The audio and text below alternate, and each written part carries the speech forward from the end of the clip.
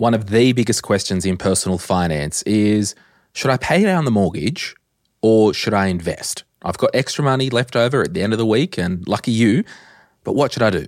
Pay down the debt or invest for the future? Not as clear cut as we always want things to be, but today we're going to give you some thinking points. I'm Glenn James and you're listening to my Millennial Daily.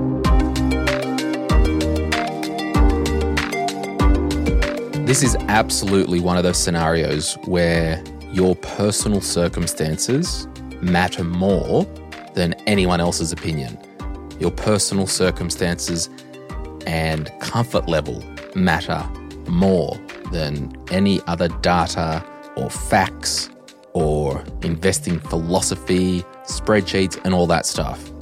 This is actually more a money decision, aka sleep at night, versus a financial decision, aka I can possibly get more of a spread, and that's the difference between the interest that I'd pay on my mortgage and the return that I'll get on an investment.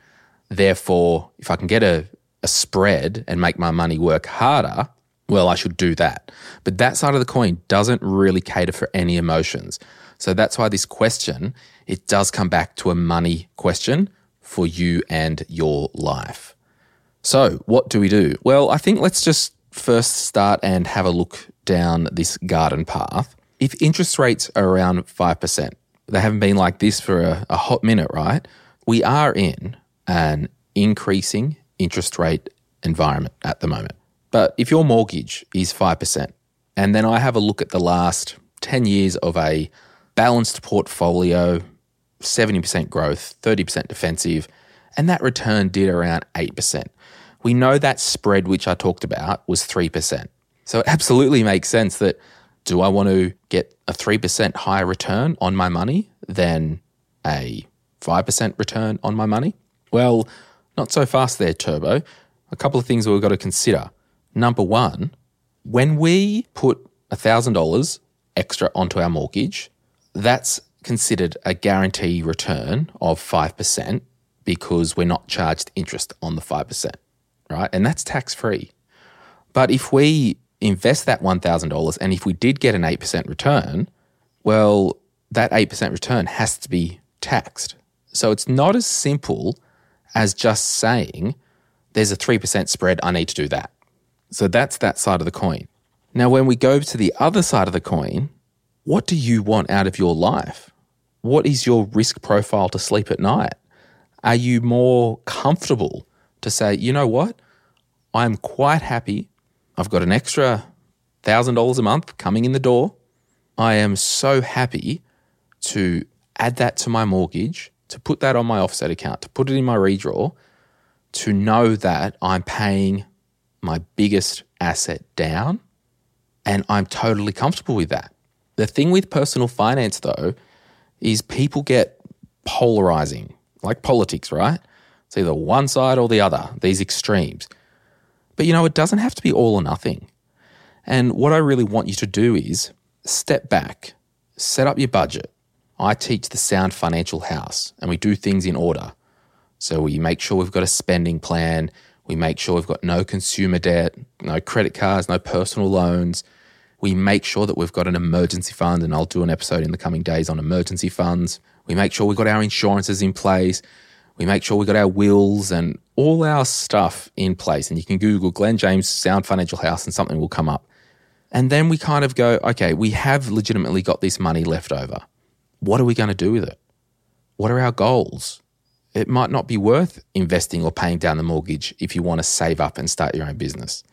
It might not be worth doing that if you want to save up and renovate the house or cash flow a kitchen renovation. So all these factors come into it. But I will say it doesn't have to be all or nothing. So it could be, well, I'm not 100% sure, so I'm going to put half into the mortgage and I'm going to put half into an investment account. And I'll turn it up a notch one step further. That money that we do not need now because we've got a budget in place, we've got our goals sorted, any quote-unquote money left over, there might be discussion about putting that money into superannuation. So it's not just this, what do we do with the extra money? It's we need a plan, we need a strategy, however small. It doesn't need to be complex. You need to ignore the noise. Strip everything back in your life and say, you know what? I want to pay down my mortgage. I want the freedom in 10 years' time to 100% know that I've put every cent against my house and paid that down. Now I can start investing in the future. That might be you. It's not me. I'll tell you what I do after the break. And I'm also going to tell you 3 things to consider when you are considering whether to pay off the mortgage or to invest. We'll be right back after this.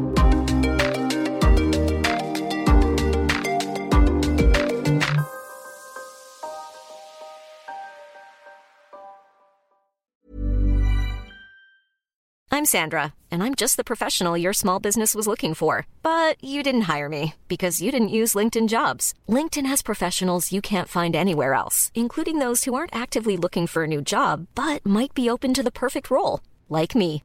In a given month, over 70% of LinkedIn users don't visit other leading job sites. So if you're not looking on LinkedIn, you'll miss out on great candidates like Sandra. Start hiring professionals like a professional. Post your free job on linkedin.com/spoken today.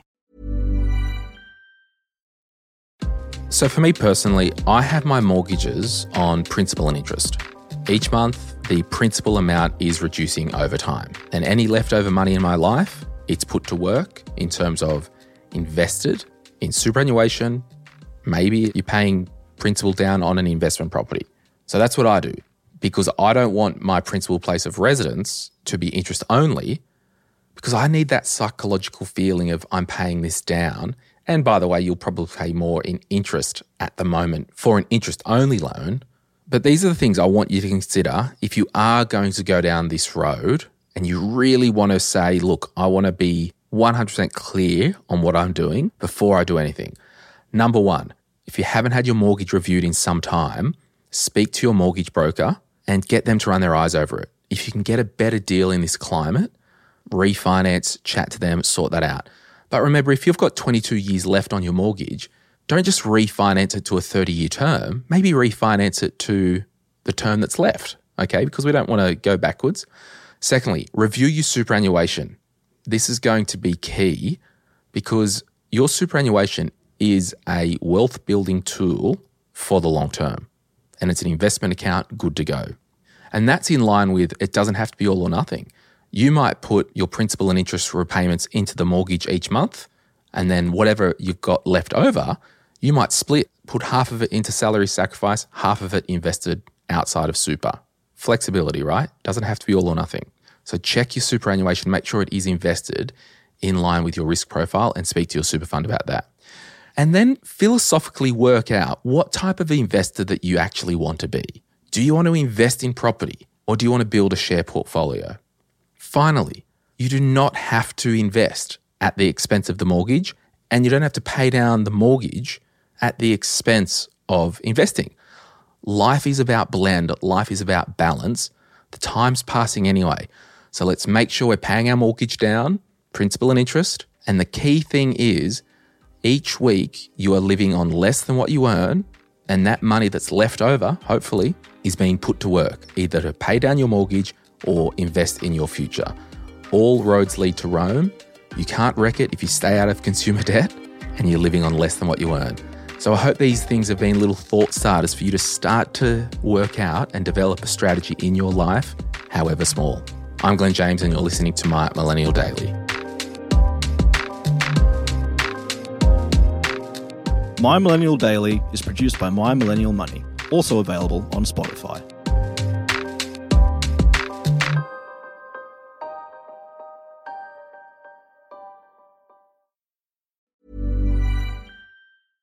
Hello, this is Danny Pellegrino, host of the Everything Iconic podcast, and I'm here to tell you all about Splash Refresher, because hydration is mandatory, but boring is not. Now, I love my water, but if I don't spice it up, I'm not going to finish what I took out of the fridge. That's why I love my Splash Refresher, which is flavorful, delicious, bright, hydrating, and 0 calories. The wild berry flavor is my fave.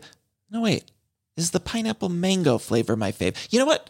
All 5 craveable Splash Refresher flavors are my fave because they're so delicious. So get hydrated and enjoy it with Splash Refresher.